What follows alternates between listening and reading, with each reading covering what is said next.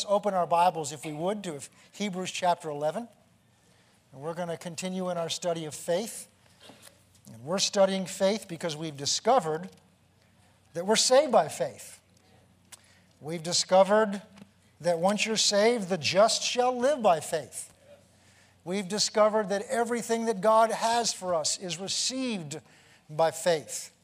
We've discovered that without faith it is impossible, not hard, but impossible to please God without faith. It's impossible to please God without faith. Without faith, it's impossible to go to heaven. Because by faith you're saved. And then you must continue in that faith. And so we're studying what faith is. And there's a purpose for where we're going with this. And we start when we do this, we actually go back to chapter 10, verse 35. Therefore, do not cast away your confidence, which has a great reward. For you have need of endurance, so that after you've done the will of God, you may receive the promise. For in yet a little while, he who is coming will come. Well, if he was coming in a little while then, it's much more little while now. And he will not tarry. Now the just shall live by faith. This is how we're to live while we're waiting for him to come. The just shall live, conduct our life by faith. But if anyone draws back, God says, my soul has no pleasure in him. But the writer goes on to say, but we're not of those who draw back to perdition, but those who believe to the saving of the soul. Now verse 1 of 11. Now faith is the substance of things hoped for. It's the evidence of things not seen. And we've seen in our discussion of that we broke that down. And what it means is this. God is saying to us that in order to deal, there's two realms of existence. There's this natural material realm that we're so used to living in, that's made up of our flesh and of the things around us, the chair that you're sitting in. And because that's the realm that we deal with all the time, that's the realm we see, we feel, we touch, we smell, and we hear, that realm is more real to us because we spend more time conscious of that realm. But the Bible tells us very clearly from beginning to end that there is another realm of existence known as the spirit realm. And that is a realm that your five senses cannot detect. But because you cannot detect it with your five senses doesn't mean it doesn't exist. In fact, the reality is it's more real than this realm that you do detect with your senses. And we discovered that when we're born again, the spirit man of you, that man is born out of that other realm. So the real you, who you really are on the inside of you, is a creature from that other realm, living in a body that consists of this realm. And so how do we bridge this gap? How do we function in this realm, operating conscious of that realm, which affects our eternal destiny and how we conduct our life? We also saw that everything that exists in this realm, first of all, existed in that realm. God calls it out of that realm into this realm. And so we saw that the purpose of faith is what allows us to walk around in this natural realm, aware of that realm, and having the same confidence in the things of that realm that we would have if we could touch them, see them, feel them, and hear them.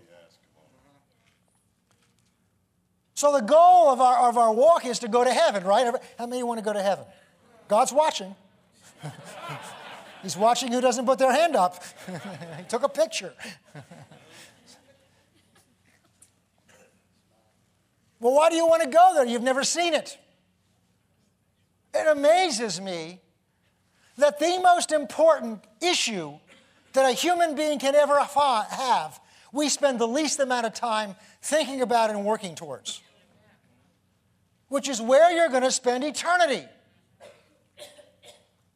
We get so caught up in the 50, 60, 70, 80, 90 years we have of this life. And it's wonderful to have that 90 years or whatever time you end up having. But it goes like that. It's nothing. And when you come to the end of it, as I look back now, soon to be 65, and I look back and realize, where did it go? And I remember things when I was 21. I mean, we got married when I was 21. I wouldn't want to go back and be 21 again either. I'd like to go back and know what I know now and have the energy and the hair and, But you look back and you say, where did it go? And then you begin to project forward. And so we need to learn to live our life more conscious of that realm than we are of this realm. Now, how can we do that? And we have to, but God wants us to do it with confidence. So many Christians are speculating or guessing about heaven, speculating and guessing about what God's like. And God's given us a book to tell us what He's like. God wants you to have certainty about Him. God wants you to have confidence about Him and about who He is and what He'll do so that you can trust Him. And the means by which we have that confidence is faith. So that we've established that from God's Word in chapter 11. And then we went on and we looked last time in 2 Corinthians chapter 5. In verse 7, we talked about, for we walk by faith and not by sight. We talked about what that meant. And the word sight there doesn't literally mean our physical eyesight. It means by appearances, by the way things appear to our senses. And that makes sense now when you understand that faith is what allows us to have confidence in this realm of things that are true in that realm. The same measure of confidence as if we could touch it and see it and smell it and wrap our arms around it. In fact, you can grow to the place where you have greater confidence in what's in that realm than you have in what's in this realm, because that realm doesn't change, and this realm does. So you can have your arms around your 401k today, and it's gone tomorrow. But you get your arms around God as your source today, and He is the same yesterday, today, and forever. I am the Lord God, I change not. So you get your arms around Him as your source, the arms of faith around Him, then it doesn't matter what happens to your 401k or 403b. It doesn't matter what happens to the stock market, up or down, what banks rise and what banks fall. It doesn't matter, because you have put your arms around the eternal living God, who is your source, who never sleeps and never slumbers, who is never tired and never worn out, who owns the cattle on 1,000 hills, and the earth is the Lord and the fullness thereof. You wrap your arms around Him, and nothing can shake you. So you can have walk with a walk of certainty and faith, and that's how God wants us to walk, with confidence. But to do that, you can't walk by how things appear. You have to walk by faith. Now turn with me. We're going to go to the next level. Turn with me to Mark chapter 11. We've talked about this before, but we're going to break down faith again a little bit more. I shared a little bit this last night during prayer.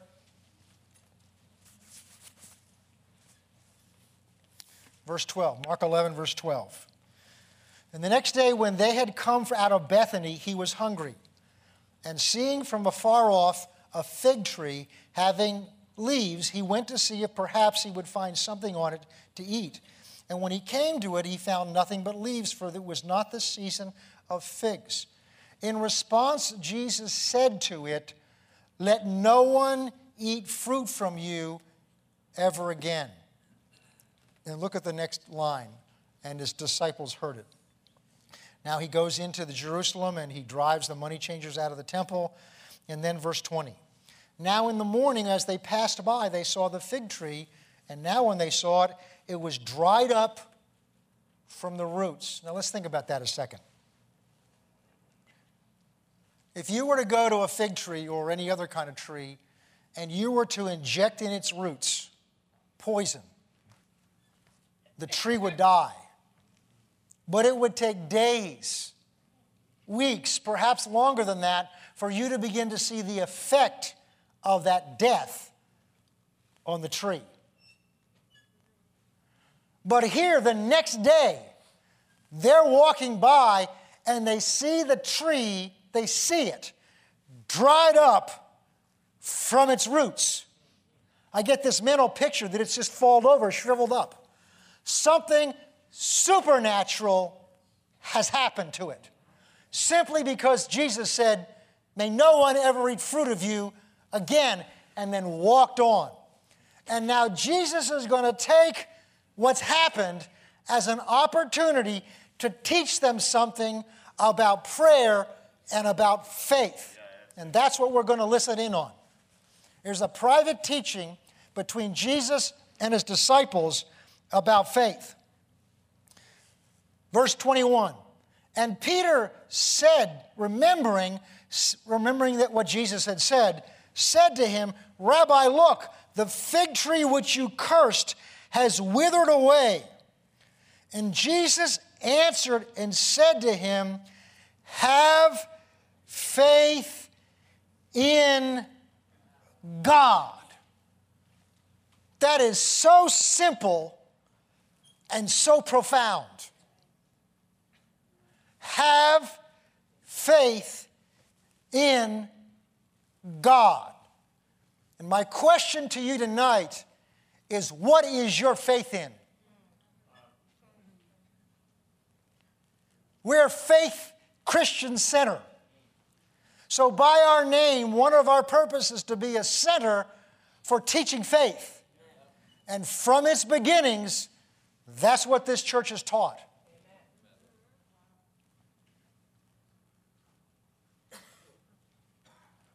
But let's think about what Jesus is saying here. Jesus does not just say, have faith. He does say somewhere else, he said, when I return, am I going to find faith on the earth? But here he's teaching his disciples a very important lesson, because they're asking him basically, how did this happen? We heard you speak to this tree, and we come back the next morning, and it's all shriveled up. Something happened between last night and this morning. And Jesus' answer is to teach them something. And his key is this: have faith in God. Faith cannot exist by itself. Have faith, brother. You can't just have faith. Because faith means to trust or believe what someone has said. So someone has to have said something for you to believe.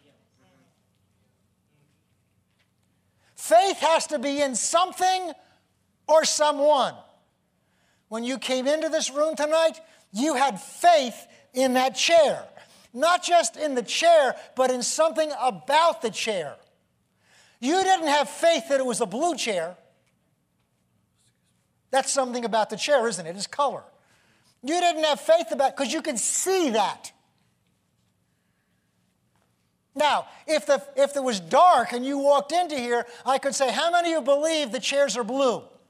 And most of you, because you've seen them before, say, I believe the chairs are blue. So now you have faith in the color.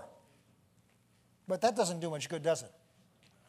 So what about the chair did you have faith in?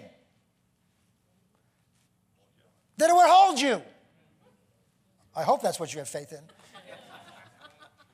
And I know you had faith in it because you proved you had faith in it because you acted on what you believed. This sounds very simplistic, but I'm breaking it down for a reason. There are a number of things about that chair you could believe. You could believe about its color. You could believe about its materials. So one of the things you could believe about this chair is that it's made of aluminum and whatever the cloth is. You could believe that it's soft or it's hard. So there are different things about the chair you could believe, but those don't have much of a practical effect for you. But the one thing about the chair that is important that you could believe is what? That it will hold you when you sit in it. That's right. Now let's take this over to what Jesus is talking about.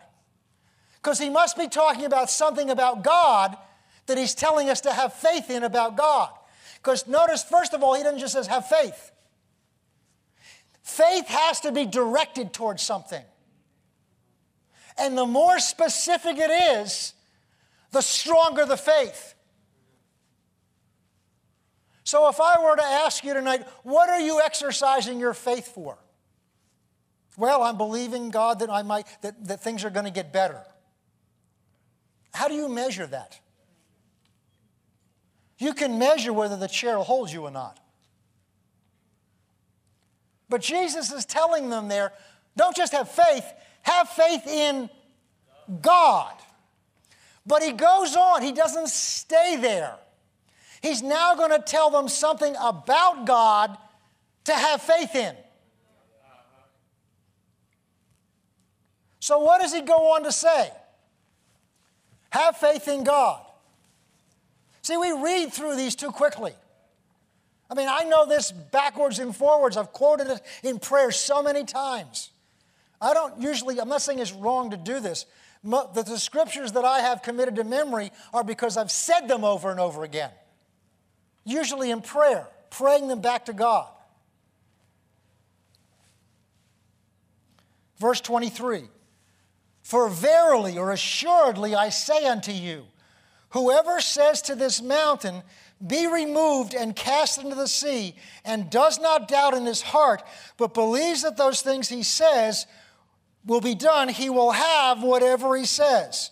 Therefore I say unto you, whatsoever things you ask when you pray, believe that you receive them, and you will or shall have them. Now, what is that telling us about God that we're to have faith in? Well, we've already looked in Hebrews 11, verse 6, when it says, without faith it's impossible to please God, because then it goes on to say, for in order to come to God, you must believe that he is. And we talked about that he really exists and he's there for you, listening to you. And the second thing is that he's a rewarder of those who diligently seek him. In other words, not only will he hear you, but he'll answer you. There's no greater way to develop a relationship with God than by having you make a request to him and he answers it, and he answers it in such a way that it could be nothing else but God.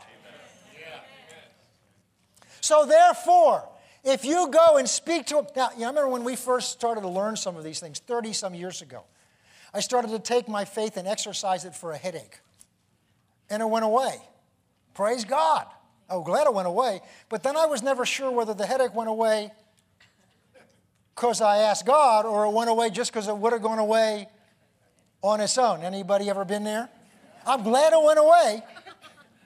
And I chose to believe it was my faith that did that. I'm learning things tonight along with you. I never seen this before, and I'm excited. I'm excited. Jesus is teaching his disciples something. And he picks something to tell them they can do that there is no other possible explanation for other than that God did something because they spoke. Never saw this before. Jesus doesn't say, have faith in God, and the next time you have a headache, speak to the headache, and it'll go.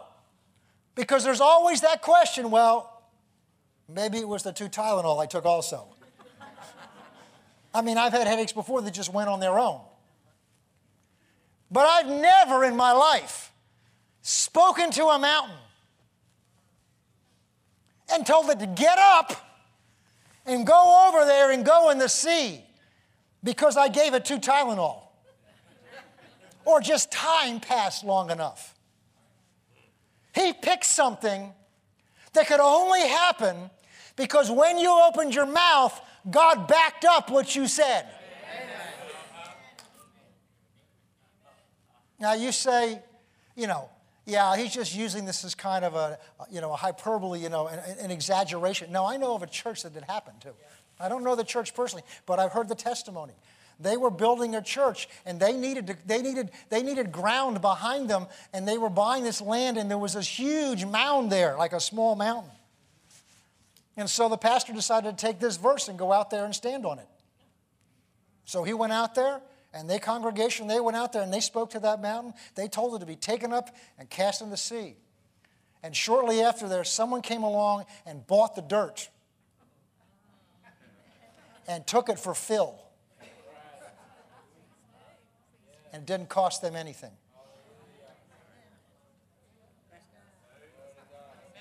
Coincidence? I don't think so. You couldn't convince them it was. And then he goes on to say, whosoever, notice this word. He's got 12 disciples all listening because they've just seen this. And notice the beginning of what he says. Whosoever. Whosoever. He doesn't say, you disciples. He doesn't say, the man or woman of God that stands behind the pulpit. He says, whosoever. That's a condition. In other words, he's saying, it's up to you.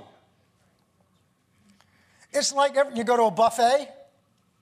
They lay the food out, and assuming you've paid the price to get in, or an invited guest, the food's laid out there, and they'll basically say, whosoever wants to eat this, here it is. It's up to you whether you eat or not, and how much. Unfortunately. It turns the choice back to us. And it doesn't put a limit on who can do it. Notice he didn't say only the men. Notice he didn't say only the experienced Christians. Now remember, we're learning things about God that Jesus is telling us to have faith in.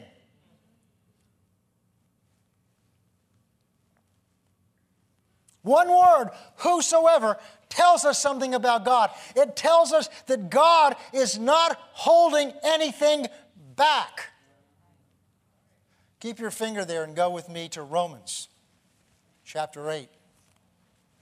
One of my favorite verses.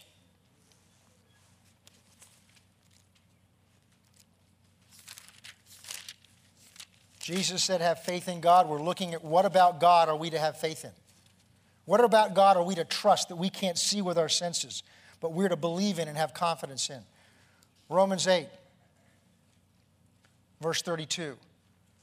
He who did not spare his own son, but delivered him up for us all, how shall he not also with him freely give us all things?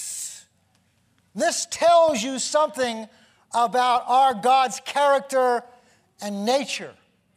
And Paul is saying, think about this. If he didn't hold back the most precious thing he had, his only begotten son, and if you read earlier in chapter 5, he said, while we were yet his enemies. If he didn't hold his own son's life back while we were his enemies, but he freely gave him in our place, why would we think he would hold anything else back that he has? In other words, if you turn it around, Paul said, I learned this about God. He's holding nothing back that he has. Whosoever. So God's laid it all out on the table, but it's whosoever will that enjoys it. It's whosoever will receives it. Ephesians chapter 3. We're looking at what about God are we to have faith in?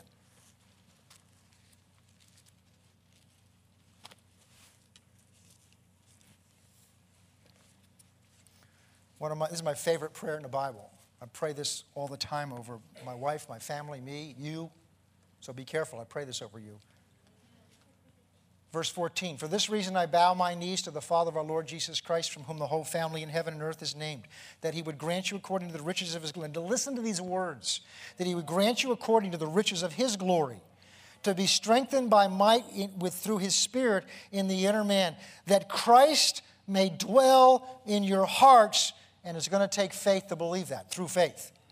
That you, being rooted and grounded in love, may be able to comprehend with all the saints what is the breadth and length and height and depth, and to know the love of Christ that passes knowledge, that you may be filled up with all the fullness of God. Now that's beyond my ability to grasp, but look at verse 20. Now to him, and we're looking about what God is like, what we're to have faith in about him. This is one of the things Jesus tells us to have faith in him about. Now unto him who is able to do exceedingly abundantly above all that we can ask or think, according to the power that works in us. What is God willing to do for you? It begins where the end of what you can ask or think comes. When you run out of what you can think of, and when you run out of what you're bold enough to ask for, that's where he starts. So God's desire for you is not limited. Oh, I've never taught this before. God's desire for you is not limited by what you want. Whoa! God's desire for you is not limited by what you believe. God's plans and desires of what he wants for you are not limited by what you're capable of imagining and thinking of what God will do for you. Because when you come to the end of what you can think or what you can imagine, that's when he begins. Now notice how he's able to do that. He's able to do that through the power of the Holy Spirit that dwells in you. So you've got to learn to have confidence not in what you think, confidence and not in what you understand, confidence in not what you may have been taught, but you need to have confidence in what the Holy Spirit wants to show you. Turn to 1 Corinthians chapter 2. Whoa, am I excited. 2 Corinthians chapter 2. Oh, Lord, give us time. 1 Corinthians chapter 2.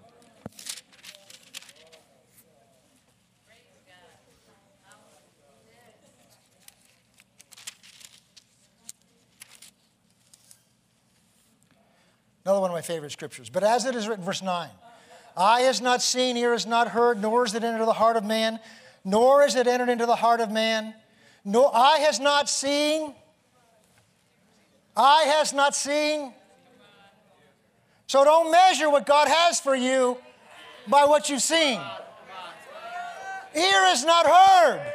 So don't measure what God will do for you by what you've heard. Well, I don't know because brother so-and-so tried that and he failed. That's something you heard. Don't measure what God will do by what you've heard.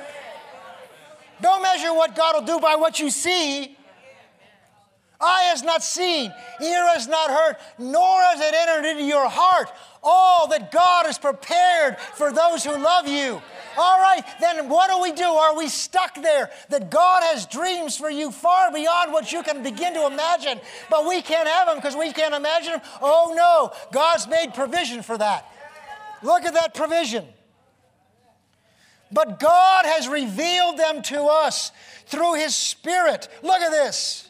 For the Spirit searches all things, yes, even the depths of God. I've talked to you about this before. The Spirit of God tonight that lives in you is also the Spirit of, he's God's Spirit. His job is to search down to the depths of his heart, his intentions towards you, his desires towards you, his dreams towards you, his willingness to do for you.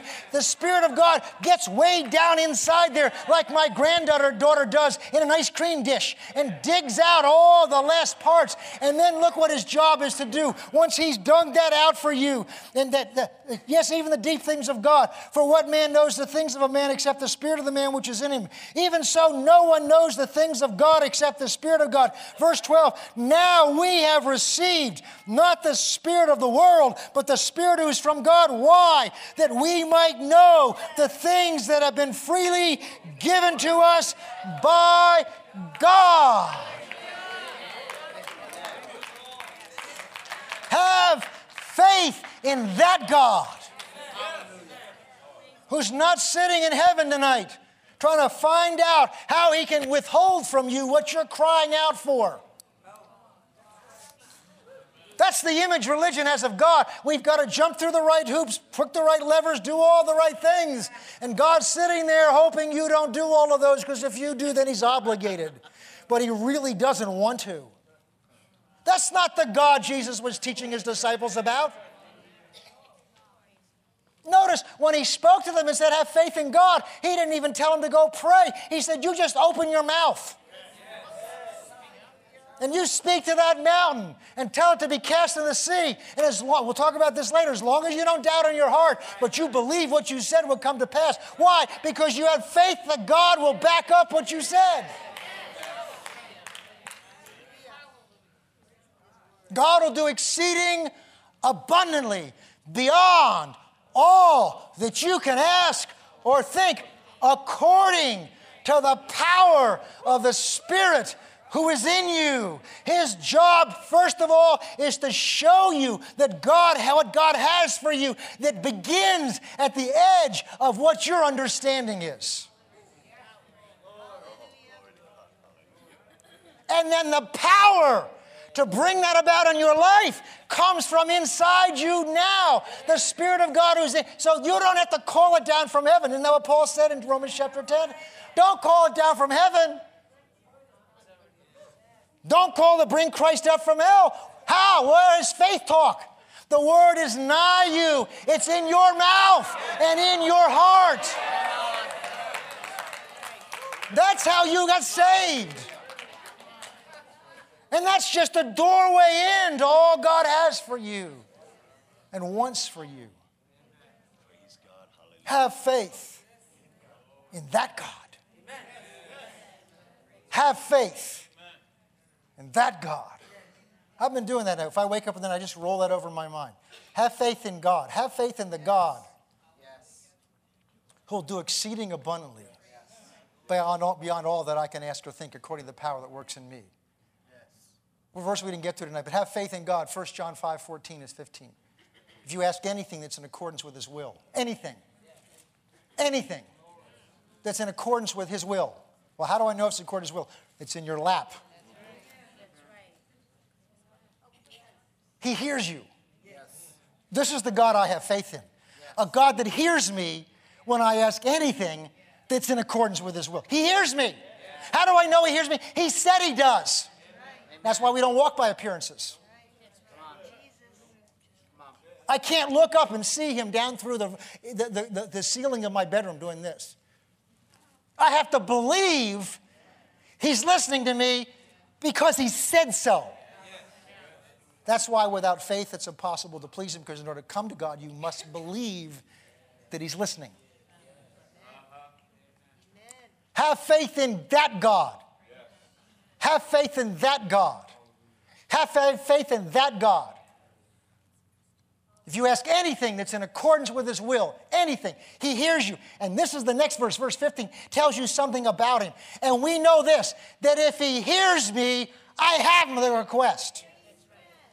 Like a grandparent. Make a request to grandma, you got it. Our grandchildren have confidence.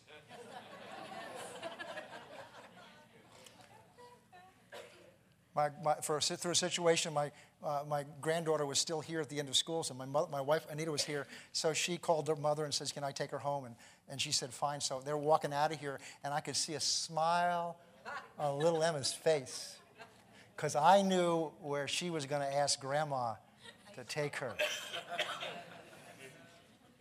Because she had confidence that if I ask Grandma, she hears me. And as long as she's heard me, I know I got the requests I've made known to her. And sure enough, I came home, and they'd been to Friendly's. And I had every confidence they would. Why? Because our little 6-year-old granddaughter knows something about her grandmother's heart and disposition towards her. Therefore, she has faith in her grandmother. of what she'll do. The proof of what you believe about God is in what you do with him. We're going to learn that next time. Do I come to him with a real request? See, we say prayers, but then there's real prayers where it comes out of your heart. I need this. This is nice to talk about it, God, but they're showing up tomorrow. I need it now. The mountain gone, all that now. There's a psalm somewhere, David says, I know you're there somewhere, but I need it now. It's not in quite those words, but I prayed those prayers, and I've watched God come through. Faith in God. So the proof is what we do. The other sign of it is we give God such a general, broad prayer that there's no way he could miss it. But it doesn't build any faith. Oh, God, save the world. What if you go into a store and the clerk says, what do you want? How specific are you? Well, I don't know. I want something good. Bless me. Oh, bless me, clerk. They're just going to look at you, aren't they? They can't answer that. Oh, God bless us. God said, I'm trying to. Tell me what you want. But see, we do that because we don't have confidence that if we're really specific, he'll give us what we ask. But we can grow in that confidence. And we'll learn how to do that next time. Faith in God. Have faith in that God.